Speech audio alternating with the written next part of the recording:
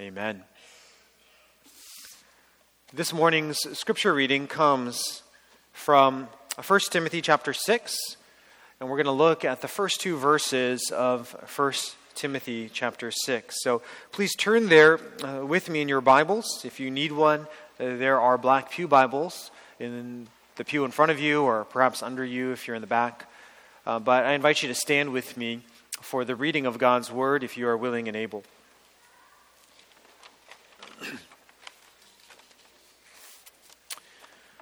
1 Timothy chapter 6, we're going to read from verse 1 to the first part of verse 2. We'll save the last sentence in verse 2 for next time.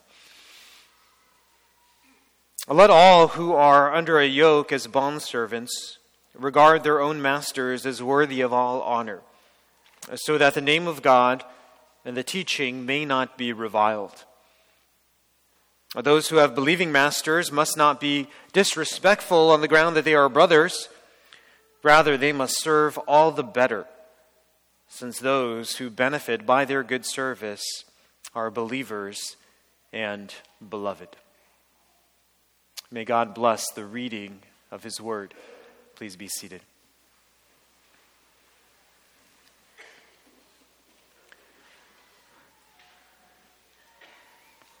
The Bible teaches that work is a good thing. From the very beginning of mankind, the book of Genesis tells us that God took man and put him in the Garden of Eden to work it and keep it. And throughout Scripture, there are commands to work for one's own needs, to work for the benefit of others, and to work for the glory of God. And this positive perspective of work has been reinforced by Christians over the years. During the Protestant Reformation, men like Martin Luther and John Calvin called believers back to the goodness of work, no matter what one's profession or occupation was. And Calvin preached this. He said, when a man works in his labor to earn his living, and when a woman does her housework, and when a servant does his duty, one thinks that God does not pay attention to such things, and one says they are secular affairs. Yes, it is true that such work relates to this present and fleeting life. However, that does not mean that we must separate it from the service of God. If a chambermaid sweeps the floor, if a servant goes to fetch water, and they do these things well, it is not thought to be of much importance. Nevertheless, when they do it, offering themselves to God, such labor is accepted from them as a holy and pure oblation or offering. This perspective that all work is honoring to God and the robust theology of work that the Reformers championed influenced future generations of Christians. This included the Puritans, who developed a reputation for diligence and discipline. And all of this eventually led to the coining of the term, the Protestant work ethic, by a well-known sociologist named Max Weber in 1905. So, as you sit here today in a non-denominational Protestant church, I assume that most of you would agree that the concept of working hard is biblical and it is something that honors God. Work is good, and it's from God. But as we all know, work can also be difficult. Work can feel like work. Right? It can feel hard. It can feel like toil. It can feel like labor. And this is a result of the fall. After Adam and Eve sinned in the Garden of Eden, God said to Adam in Genesis chapter 3, verses 17 to 19, "Cursed is the ground because of you. In pain you shall eat of it all the days of your life. Thorns and thistles it shall bring forth for you, and you shall eat the plants of the field. By the sweat of your face you shall eat bread till you return to the ground, for out of it you were taken." As believers, we are called to work. But we also work knowing that we are destined to face thorny circumstances, which cause pain, which produce sweat. And that is going to be our reality throughout our lives here on this earth. And I trust that all of you who have worked in any capacity for any reasonable amount of time have experienced that. You have been stressed by your work. You've experienced passive-aggressive managers and rude team leads. You felt pressure from those above you. You felt cornered into hard decisions. You faced ungrateful patients or impossible-to-please parents. You felt insecure in your work. You felt defeated in your work. You've felt underappreciated. Even here in Silicon Valley, where companies have lured the best and brightest with promises of high pay and corporate campuses that are like dreamlands, great work-life balance and unparalleled benefits, all while helping to solve world problems, the luster of all this has begun to fade in recent years. Work life is certainly not terrible by most standards of measurement, but there is a growing sense of dissatisfaction and concern among those in tech. And jobs are harder to come by. Layoffs are the new normal. Big tech seems bloated. And while there is still optimism in pockets of the valley, the curse seems to be having a moment right now. We feel this in our church. So many of your prayer requests are about work. And that's because the stresses and difficulties of our occupations and our vocations are a constant concern. As Christians, we live in this tension. On the one hand, we understand that work is necessary and it's good. But on the other, we continually face all these difficulties that can seem inescapable at times. And this was true for the Ephesian church in 1 Timothy as well. They too were living in tension when it came to their work lives. And the situations they were in were actually much harder than what most of us have to deal with today. The church in 1 Timothy was dealing with the issue of how to work as slaves. They were trying to figure out how to work faithfully as those in bondage to their masters. And Christian slaves in particular needed help in figuring out how to find some balance on the seesaw of the goodness of work and the fallen nature of their work as slaves. Now, even though our context is not the same as theirs, though we encounter similar challenges, we deal with bosses that aren't always fair. We can feel enslaved to our jobs. And though we experience the joys, we also experience the complications of working with colleagues who are fellow believers. We can struggle to have the right perspective on work. And so we turn this morning to the opening verses of 1 Timothy chapter 6 for help. In these verses, the Apostle Paul provided two requirements for Christian slaves in Ephesus to embrace in their work. But these requirements aren't unique to slaves. They apply to all those who work and labor under authority. So I believe that all of us need to take note today of these two job requirements for Christians. Two job requirements for Christians. Because fulfilling these requirements in our jobs will help us to better navigate the difficulties of trying to do good work in this fallen world. We find the first requirement in verse 1. As Christians, we are required to honor authorities at work for the sake of the gospel. Honor authorities at work for the sake of the gospel. At the beginning of chapter 6, Paul writes, "Let all who are under a yoke as bondservants regard their own masters as worthy of all honor." Now notice that Paul is clearly addressing slaves here. The Greek word he uses is doulos. It's translated bondservants in the English Standard Version. And that's likely because that word doesn't have the same negative connotations that the word slave does today. But it's essentially the same word as slave. It refers to someone who is in bondage to and subservient to a master. It refers to someone who is under a yoke.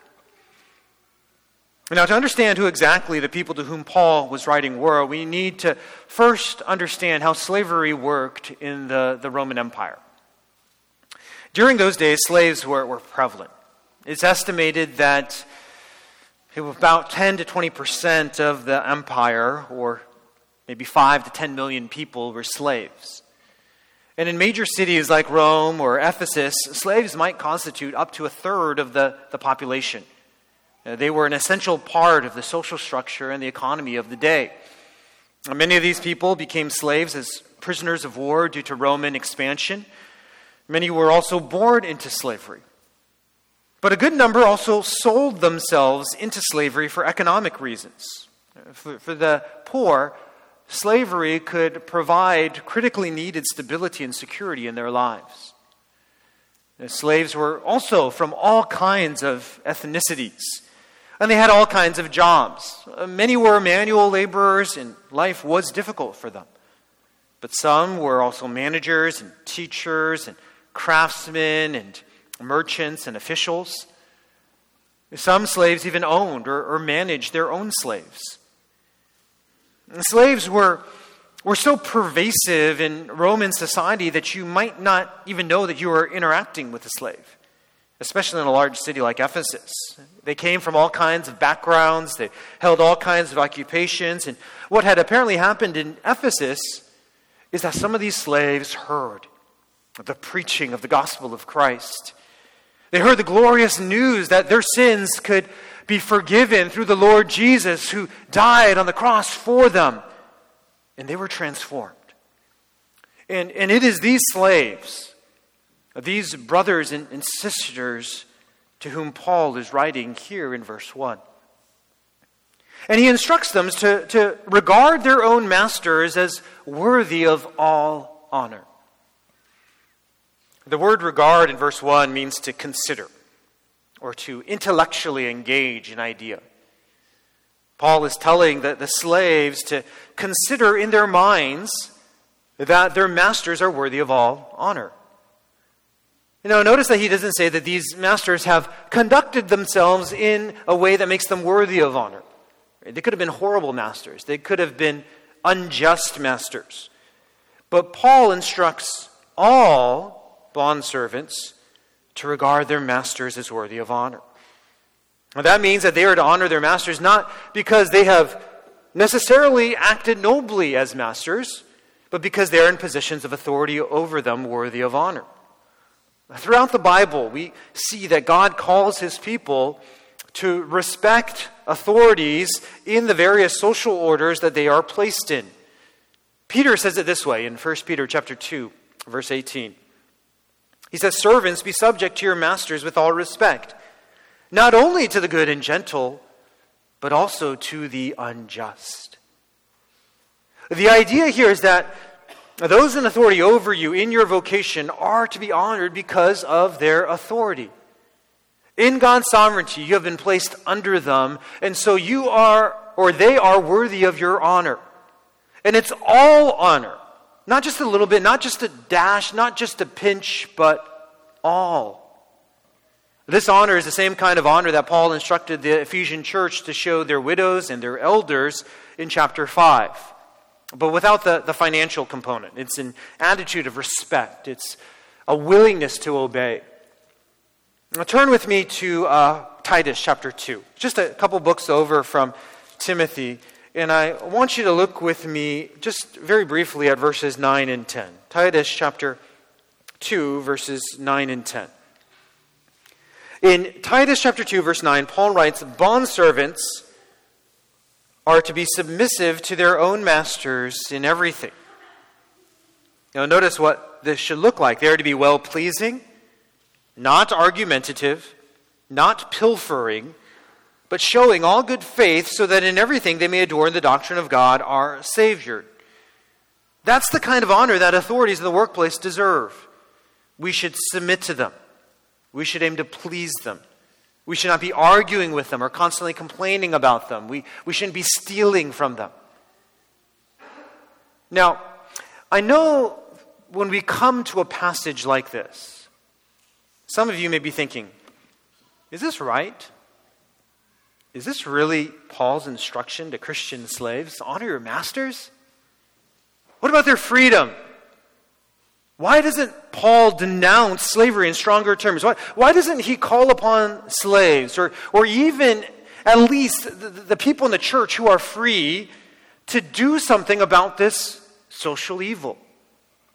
Why does he just tell them to honor them, even if they're unjust? Well, first of all, we need to understand that slavery in Roman times was much different than the slavery we tend to be familiar with in our country. 19th century slavery in America was undeniably racist and unjust at its core. And 21st century slavery also exists. And today, millions and millions of people are trafficked for sex and other forms of labor against their wishes. And that is heinous. And these more recent slaves have been victims of crimes, of violence and deceit. But Greco-Roman slavery wasn't the same. It wasn't inherently racist. It wasn't fundamentally deceptive. It didn't dehumanize people to the same extent. Now, don't mistake what I'm saying. I don't mean to defend Roman slavery because it's wrong anytime you start treating people as property. Slavery was never a part of God's created order. Instead, it's another sad and sobering reality of the fall. It's one of the many ways that work has been tainted by sin. But the slavery being practiced in Roman times wasn't the same monstrous atrocity that we're more familiar with. And by the time of the New Testament, many slaves were already being freed because of provisions adopted into Roman law. This was called manumission. In fact, so many slaves were being freed in those days that they got to the point where Emperor Augustus actually introduced laws to curb the trend for a while, lest society fall into disarray. And so the urgency to denounce slavery just wasn't as strong as we might be tempted to think. Second, we see that if Paul started to call all the slaves to revolt against their masters, and he tried to overthrow the system that was so embedded in Roman society, it was likely to harm rather than help the cause of Christianity. Look at what Paul writes at the end of verse 1. Why should these slaves continue to honor their masters? Well, so that the name of God and the teaching may not be reviled. There was a real risk in those days that if slaves became Christians, and then all of a sudden they started to disrespect their masters and advocate for change in their relationship, those masters in that society would reject Christianity. They would revile its teaching. God's reputation would be damaged in that society. Masters might just say, Christianity just leads to disrespect, causes all my slaves to become lazy. These Christians have no integrity. Their religion just leads to chaos. And so at that point in time, Paul seemed more concerned about the reputation of the gospel than he was about producing social reform.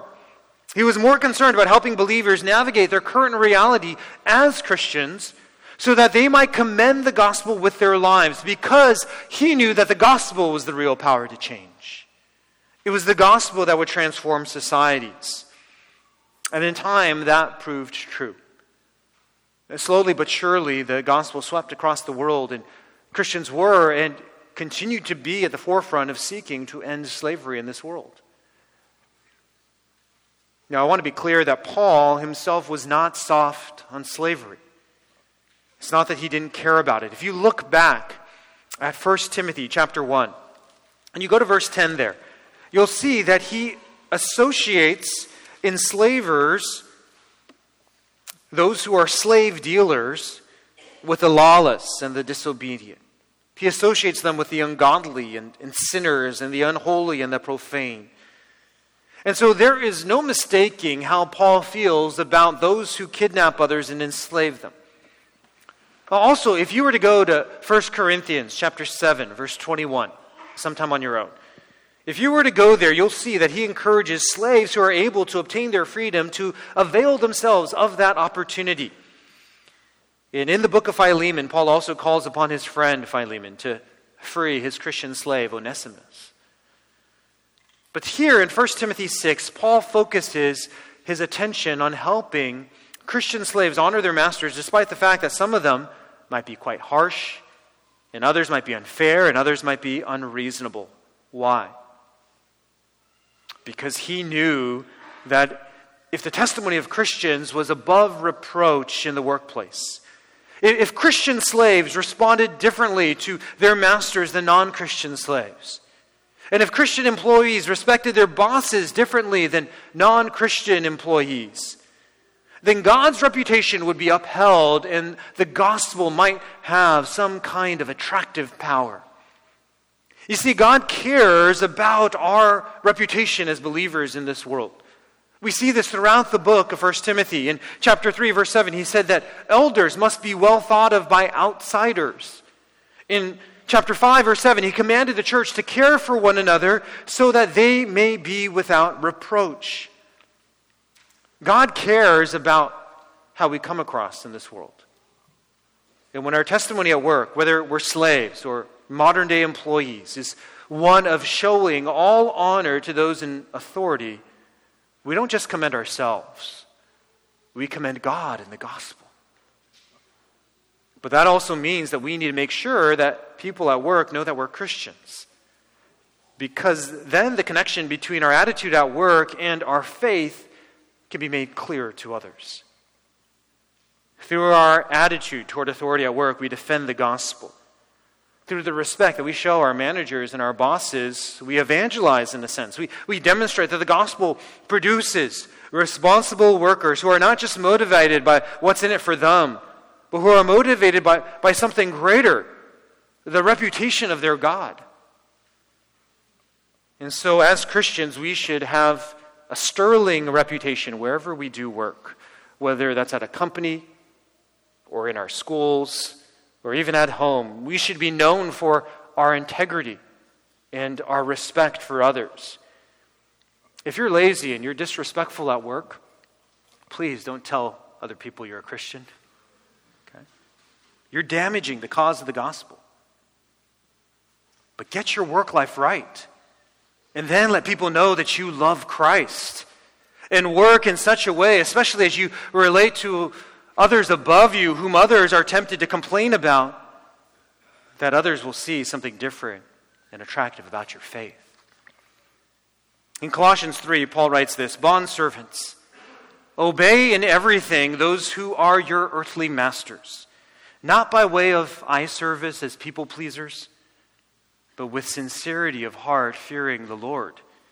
Whatever you do, work heartily as for the Lord and not for men, knowing that from the Lord you will receive the inheritance as your reward. You are serving the Lord Christ." So the first job requirement for the Christian is to honor authorities at work for the sake of the Lord, for the sake of the gospel. The second requirement that we find in our passage this morning is to serve humbly at work for the benefit of others. Serve humbly at work for the benefit of others. In verse 1, Paul addressed slaves who had unbelieving masters. But in verse 2, he addressed those who actually had masters who were Christians. And he wrote there, "Those who have believing masters must not be disrespectful on the ground that they are brothers." He warned these bondservants to not disrespect their Christian masters because they were Christians, because they were brothers in Christ. And it's not hard to figure out why they might be tempted to do this. Remember that the gospel had transformed these Ephesians. It had freed them from their slavery to sin.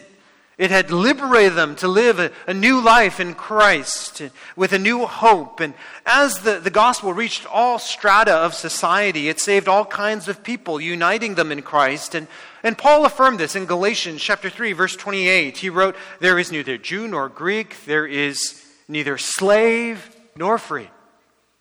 There is no male or female, for you are all one in Christ Jesus." So, a natural conclusion that these slaves may have made is that if we're all equal now in Christ. If slave owners are serving together with slaves in the church, if we're eating and drinking together at the Lord's Supper, if we're one family now in Christ, if I'm sitting next to my master during service and we're singing the same hymns of praise together, then why is this master of mine still keeping me in bondage? Why does Monday look so different from Sunday? Why do I have to still submit to him? Aren't we brothers? And I think that train of thought resonates with us. It's easy to become upset and frustrated and to think the worst about others at work when we feel like we are being mistreated. And it would be especially upsetting if it's another Christian who is acting that way against us. But notice what Paul writes in verse 2. He acknowledges that some are tempted to disrespect their Christian brothers who are in positions of authority over them, but he writes, rather, they must serve all the better, since those who benefit by their good service are believers and beloved. Paul doesn't encourage these slaves to make a claim in the workplace based on their equality in Christ. He doesn't encourage these slaves to think of themselves and advocate for themselves. He doesn't encourage them to try to fight for their rights. He doesn't give them space to feel like the victim in this situation. Instead, he provides a completely different perspective. He says, because these masters are fellow believers, and because they are loved by God, and because they should be loved by you, you should serve them all the better. Now, I actually prefer the translation all the more, which some other English translations use, and that would mean that we're not necessarily to work harder for Christians, because whatever we do and whomever we do it for, we should do it heartily for the Lord. But because they are fellow believers, we should have even more reason, all the more reason, to work excellently for them, because we know that they can benefit from our good service. And what would have been striking here for these slaves in their Roman context is the fact that through this service, they would become, in essence, the benefactors of their masters. In Roman society, you have to understand this idea of benefactors and benefactees was so prevalent. It was masters who were known to be the benefactors of their servants.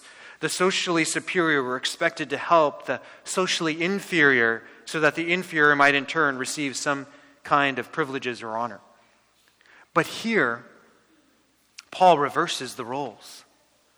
And he says that as a bondservant, as one in a subservient position, you have the opportunity to help your fellow brother in Christ. And he is teaching a principle of service that Christ taught. As believers, we are not called to seek higher and higher social positions.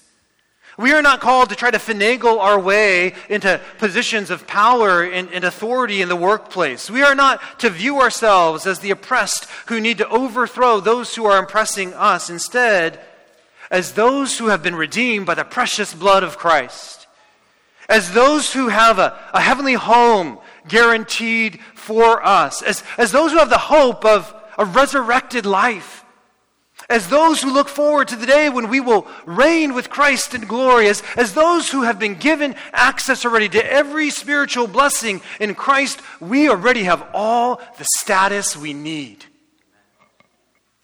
This is the stunning result of faith in the gospel.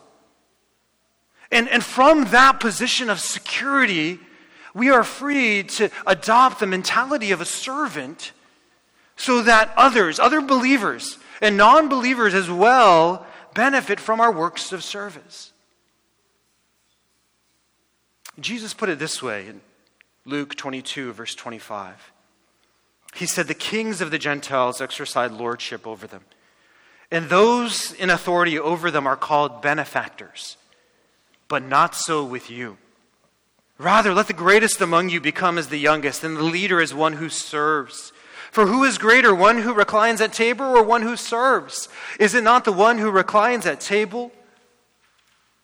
And he said, but I am among you as the one who serves. Indeed. Mark writes it this way, for even the Son of Man came not to what? Be served. But what did he do? He came to serve and to give his life as a ransom for many. Paul writes in Philippians chapter 2, verses 6 to 8, that Jesus, though he was in the form of God, he did not account equality with God a thing to be grasped. He did not account equality with God a thing to be grasped. But what did he do? He emptied himself by taking the form of a servant, being born in the likeness of men, and being found in human form. He humbled himself by becoming obedient to the point of death, even death on a cross. So to what extent did Jesus humble himself to serve us, even though he had every right to equality with God, to the point of death on a cross? Notice how different this is from the mindset of this world. We live in a world in which people are constantly demanding their rights. We live in a society in which people want to play the victim card. We live among people who want to overthrow those different from them that they perceive to be in positions of power. We spend most of our weeks in workplaces in which our coworkers are constantly looking out for themselves. And the temptation is to follow the crowd. The temptation is to disrespect authority, to look out for yourself, to demand your rights. But as a Christian, your responsibility, your calling, your job requirement is to adopt an attitude of service. Because you have all that you need in Christ already. You may not have all that you want in this life, or in this world, or in your work, but you have all that you need for your life right now in Christ. And when you internalize that truth, when you truly believe that truth, it will free you from the shackles of bondage that so many are in, trying to become great in the world.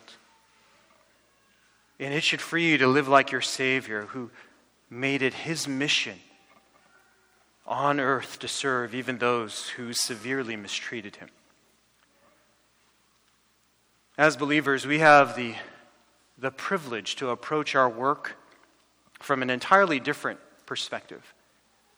The gospel should change us. It should give us the security to work in this world in a way which the attitudes of this world never can. And it should cause us all to approach our work in a new way. We are free to serve humbly at work for the benefit of others and not merely for ourselves. Now, does that mean that we have to endure all kinds of wrongs in the workplace? Does that mean as believers we can't try to correct injustices? Are we forced to become doormats, trampled upon by the world as they are seeking to move up? No. We can still advocate for what is fair and good in God's eyes. We shouldn't just turn a blind eye to injustice. And we have various mechanisms to advocate for justice today. We have policies that we can appeal to in the workplace. We have laws that we can support and vote for. We have platforms to make injustices known. But we need to be careful that any action we take is still rooted in the reality that as believers, our identity is secure. Our desire should not be to become masters in this world, but to serve others like our master in heaven. Now today, none of you are in the exact situation that these Christian slaves found themselves in Ephesus. You aren't bound to a job. You aren't bound to a master. Now, I understand that some of you may feel bound to a job for various reasons, but not in the exact same way. So you don't necessarily have to endure bad masters. I know having a difficult boss can feel like torture, right? It can make it hard for you to sleep.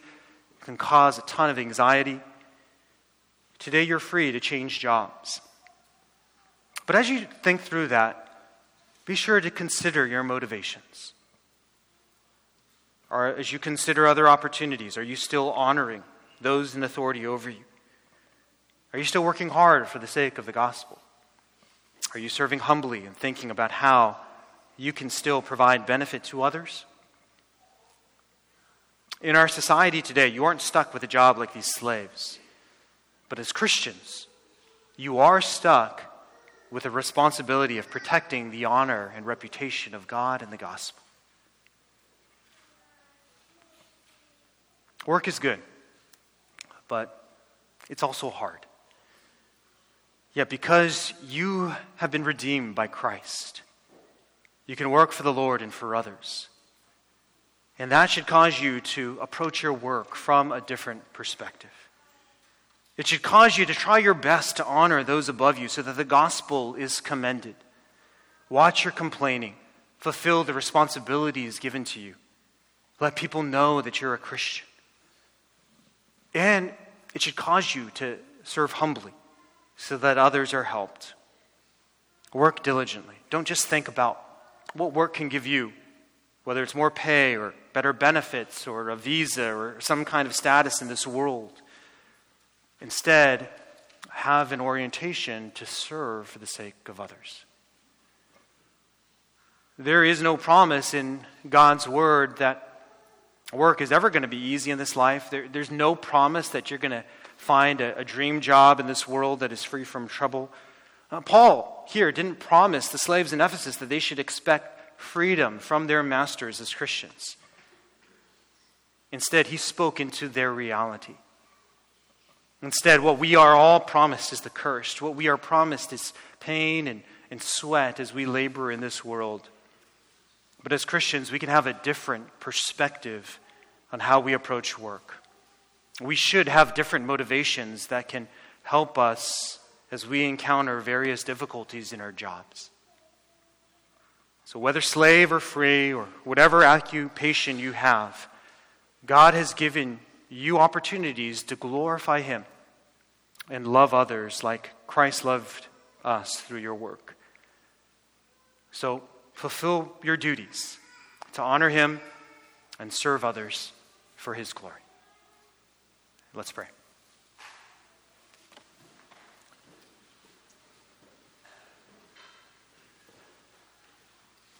Father in heaven, we recognize the wisdom of your creation plan, how you sent man in the garden and called him to work and to keep it. And we thank you that you give us this responsibility because we get an opportunity to have dominion in this earth and to experience its beauty and its glory, and to give you glory for all that we do. We pray that you would help us as your people to embrace the work that you have given us. And the times when our jobs, our work is difficult or hard, give us the perspective that we should have as believers. Give us the mind of Christ. Help us to be willing to serve. Help us to think of your glory and your gospel. Help our testimony as believers in the workplace to be one that is above reproach. Make us, as Redeemer Bible Fellowship, a people that are known for their industry and their integrity and for our faith in the Lord Jesus Christ. We pray these things in His name. Amen.